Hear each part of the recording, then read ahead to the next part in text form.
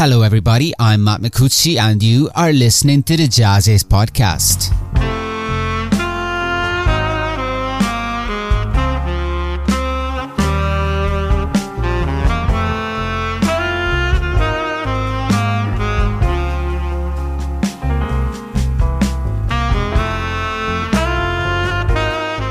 Hello everybody, JAZZIZ online editor Matt Micucci here, welcoming you to a new episode of our podcast series of conversations with some of the most amazing artists on the jazz and creative music scene today. A series that we simply like to call the JAZZIZ podcast, and is brought to you in conjunction with JAZZIZ Vinyl Club, a series of vinyl compilations carefully curated by the JAZZIZ editors, and that is an absolute must for lovers of jazz and vinyl alike. And today we're joined by QUINN STERNBERG, a talented bassist whose latest album, Walking on Eggshells, showcases his continued growth as a performer, bandleader and composer. Released earlier this year, the album features meticulously crafted songs that delve into the complexities of modern life through the lens of group dynamics. On this record, Sternberg skillfully navigates both acoustic and electric bass, drawing inspiration from his musical roots in the Midwest, his experiences in New Orleans, and contemporary techniques, resulting in a compelling fusion of styles. In our podcast conversation, we delve into the intricacies of Walking on Eggshells, exploring Sternberg's influences and the ongoing evolution of his musical journey, among other engaging topics. So fire up on Audio Teeny and listen to the audio waves as they fly through the air. This is the JAZZIZ podcast.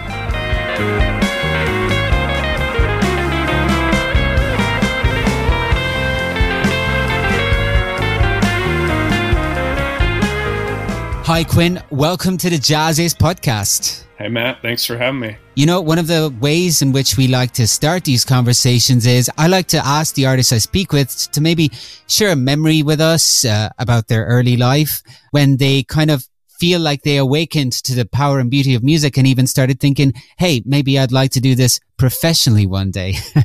Do you have one such memory that you'd like to share with us? Sure. I guess it's kind of a combination of memories, but I'm a bass player, of course, and I think growing up, I was kind of one of those weird kids who just thought bass sounded really cool. I was always humming the bass lines to little rock songs my parents would show me, and I remember it kind of clicked for me what I wanted to do when I first went with my mom to pick my sister up from guitar lessons, and it would just be a week of, or 15 minutes every week of just staring at electric basses on a wall. So it kind of occurred to me that instrument was going to be a big part of whatever I did. Do you remember whether there was a particular bass that you were drawn to, maybe just aesthetically even as a child? Yeah, I really liked these PV Dyna basses from the 80s, and I ended up buying one from that store. That was my first instrument. Oh, nice. I sold it since, but it looked really cool to me at that age. So who would have been some of your favorite bassists in those early formative years? Well, I kind of came to jazz a little bit late in my teens. I was really inspired by the rock guys I was listening to, like the classic one, Flea. I love John Entwistle of The Who. Yeah, those were some of the guys that really struck me initially. Yeah.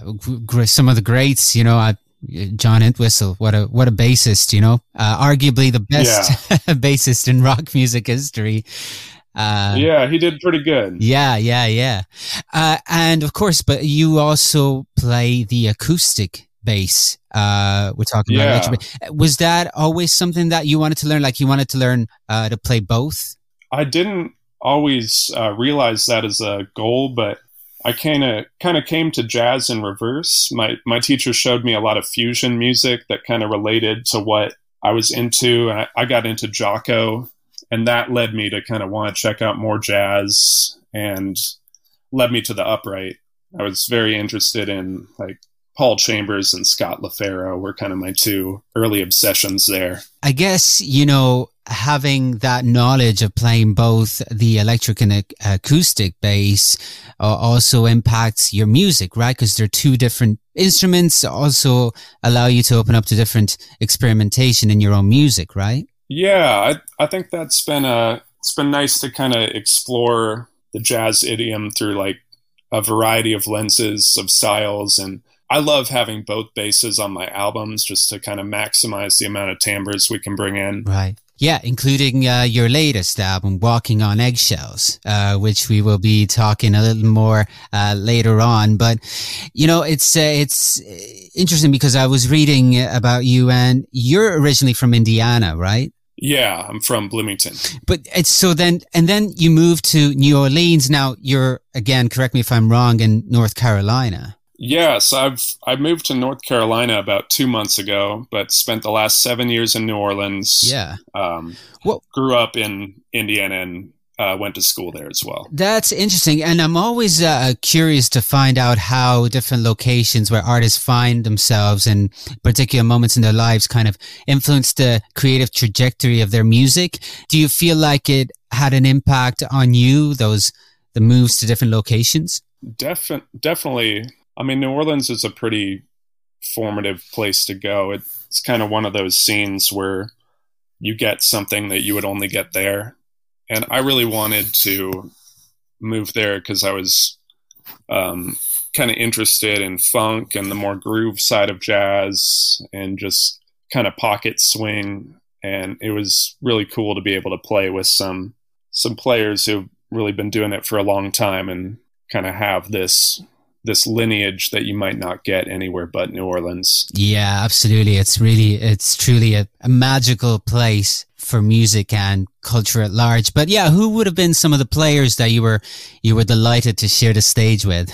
I got to know, for instance, a guy, Dave Easley, a pedal steel player who was on some of the early Brian Blade recordings.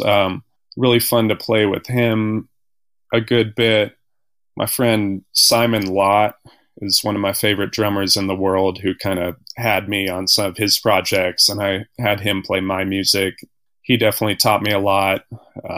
My pal Chris Alford, amazing guitarist who kind of got me more into experimental and avant-garde playing, and just I wasn't too entrenched in the New Orleans trad jazz scene, but you inevitably play a lot of that if you live there, and it was cool to get to play with some guys who just really had a deep background there. Are some of those experiences, would you say, to be heard on your new album, Walking on Eggshells?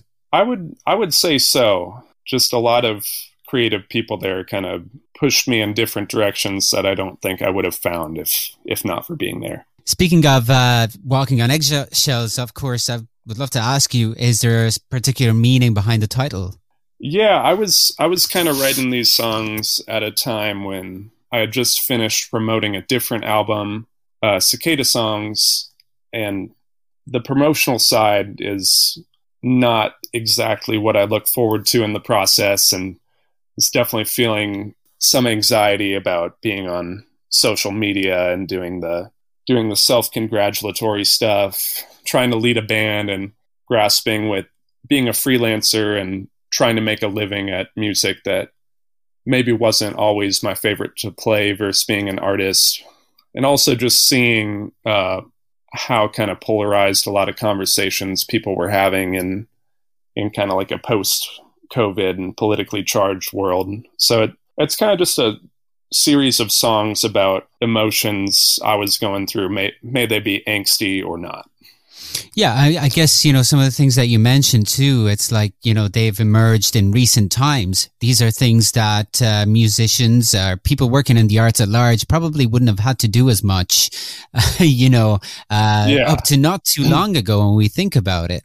So you don't particularly, let's just put it this way. It's not your favorite part of what you do. I like parts of it. It's definitely fun getting to chat with guys like you, and it's nice to get a wider reach for the music, but it's not what you think is going to be a large part of your career, kind of making these posts and trying to generate content. Sometimes it's like, oh man, I want to write and practice right now. Do you find that it does cut into your practice time, or are you able to, maintain a healthy practice routine? I'm able to maintain a pretty good routine, but when you're in the thick of a release, I think there's kind of a mental toll where you're kind of engaged in all these metrics and trying to evaluate how the records are doing.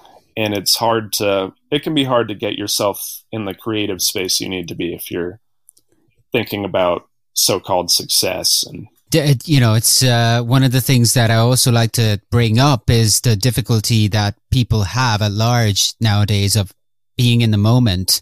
And so I guess that kind of relates to that a little bit. Yeah, I think so on a very general level. I'm usually able to get there when I'm playing. I really like to put all those things aside. But in day-to-day life, you can kind of be in a bit of a fog if you're dealing with all these business and promotional concepts.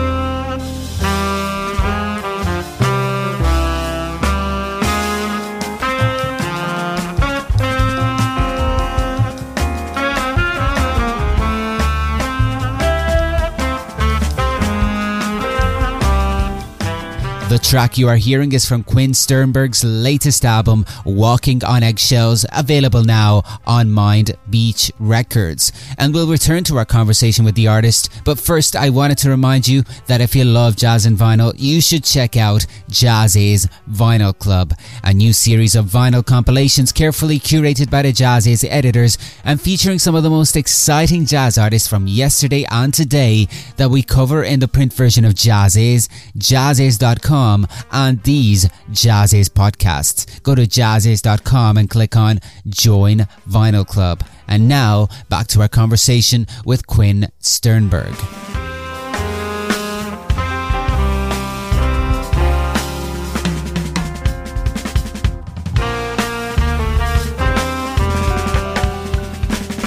Well, speaking about the music itself, now stylistically, I could hear many different influences in, the vision of Walking on Eggshells. How do you feel this album represents your compositional evolution, especially in terms of maybe feeling more confident in experimenting with some new ideas and concepts?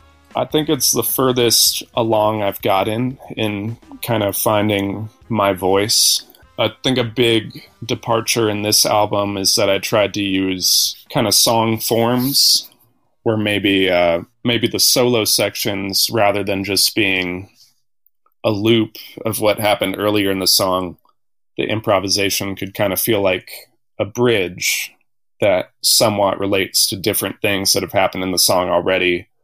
Kind of like you might hear in a pop song. And was trying to just use motifs and kind of present them in different ways throughout the songs. Definitely had a bit more of a rock edge to this album, which kind of goes back to where I came from musically.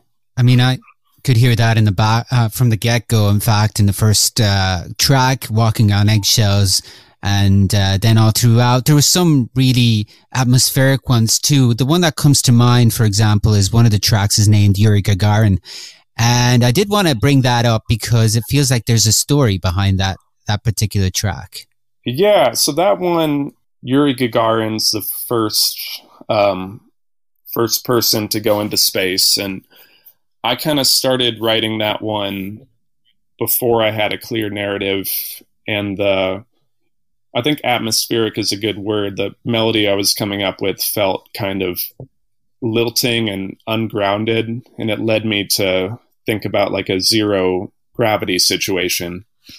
So I kind of did some research on Yuri and wanted to kind of emulate his flight in this song. So you get like a drum solo that signifies turbulence, that uneasy shifting A section, the B section, and the solo is kind of like a rocket blasting through space. And the ending is kind of this free improvised group floaty thing that might signify the end of the flight, kind of being at peace and just taking the beauty in. I felt like with so many of the tracks, I could almost visualize them. And I did wonder whether you saw that as one of the goals of your music, is just to kind of encourage that type of visualization and interaction from the listener. I'm thinking of other songs too, like Melting Clock, for example. Yeah. I mean, I definitely That's definitely awesome to hear. I love if the songs kind of put the listener in a place, and creating the titles hopefully kind of gets you to a conclusion of what you're listening to a little quicker. But I do want the listener also to have the freedom of interpretation, as long as the song gets you somewhere and finds a relatable place, you can choose your own adventure. So can you tell us about the other musicians on the album? Yeah, so this album features some of my best pals in New Orleans. It's Sam Taylor on saxophone, who has been on the last 3 records and was kind of my main collaborator in New Orleans. Fantastic drummer Peter Varnado, who kind of works with everyone down there. Nahum Zadibble on guitar, another great Telecaster slinger who brought a bunch of amazing tones, and one of my favorite pianists and Rhodes players, Oscar Rossignoli. In terms of the recording session itself, what you were talking about, in the sense of kind of exploring different concepts and experimentations, how does that work? I mean, how do you like to work in communicating that to the musicians that you play with? Yeah, so I like to make charts that are really clear and don't leave anything ambiguous, but also have kind of room for interpretation. Like for the drum parts, for instance, I might say something like, it's kind of a breakbeaty thing, but I don't want to leave Peter without room to interpret that. Right. Then there might be melodies that are really meticulously composed, but give Sam some opportunity to kind of bend and embellish them as he wants. Kind of leave things like instrumentation up for grabs. Like Oscar would be on Rhodes at times and piano on times, and I might have a suggestion for which would happen, but I wanted that to kind of be his call at times too. So just in closing, Quinn, what's next for you? Are you on the road much these days? Are you looking to get out there and, play some more of this music to the people on a stage? Yes. We actually just finished our first tour with this band of the Midwest, and I'm hoping to get back to the Midwest in November. I'm working on a thing more regional around the Carolinas and Pennsylvania for January, and I'd like to kind of be consistently getting out for little runs as much as I can. Definitely still settling into my new home, so I'm not pushing it too hard. But right. Definitely writing a lot more. I have more music planned to record whenever it's logistically feasible. And just keep moving forward and looking for new sounds. That sounds awesome. And you know what? We'll watch this space, but we talked about social media and internet stuff earlier. What's the best way for the people to keep up with things? Okay. I have, I'd say Instagram's probably my most active platform. I'm the real Quinn Sternberg on there. I upload all my things to Bandcamp, just Quinn Sternberg, and all my merch, CD, vinyl, t-shirts, all going to be there. And I have a website, quinnsternbergmusic.com. Maybe telling you all that on this podcast will force me to update it more regularly. Sounds like motivation. Yeah, working on it. Quinn, it's been a pleasure speaking with you. Thanks very much for joining us. Yeah, thanks for having me, man.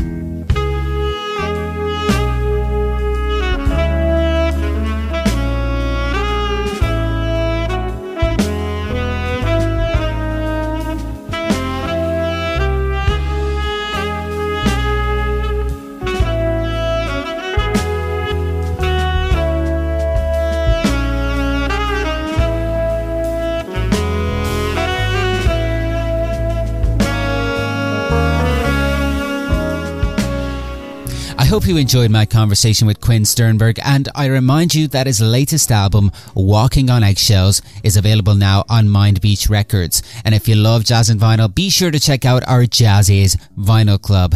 Join the club and we will send you 4 premium limited edition colour vinyl albums mailed directly to you. Just go to JAZZIZ.com and click on Join Vinyl Club for more. And as music from Walking on Eggshells plays us out, I encourage you to keep an eye out for more JAZZIZ podcasts, our print magazine and other great content available to you on our regularly updated website, JAZZIZ.com. And if you like what you see, well, you can always subscribe for more. Till the next time, this is Matt Micucci signing off. See you soon.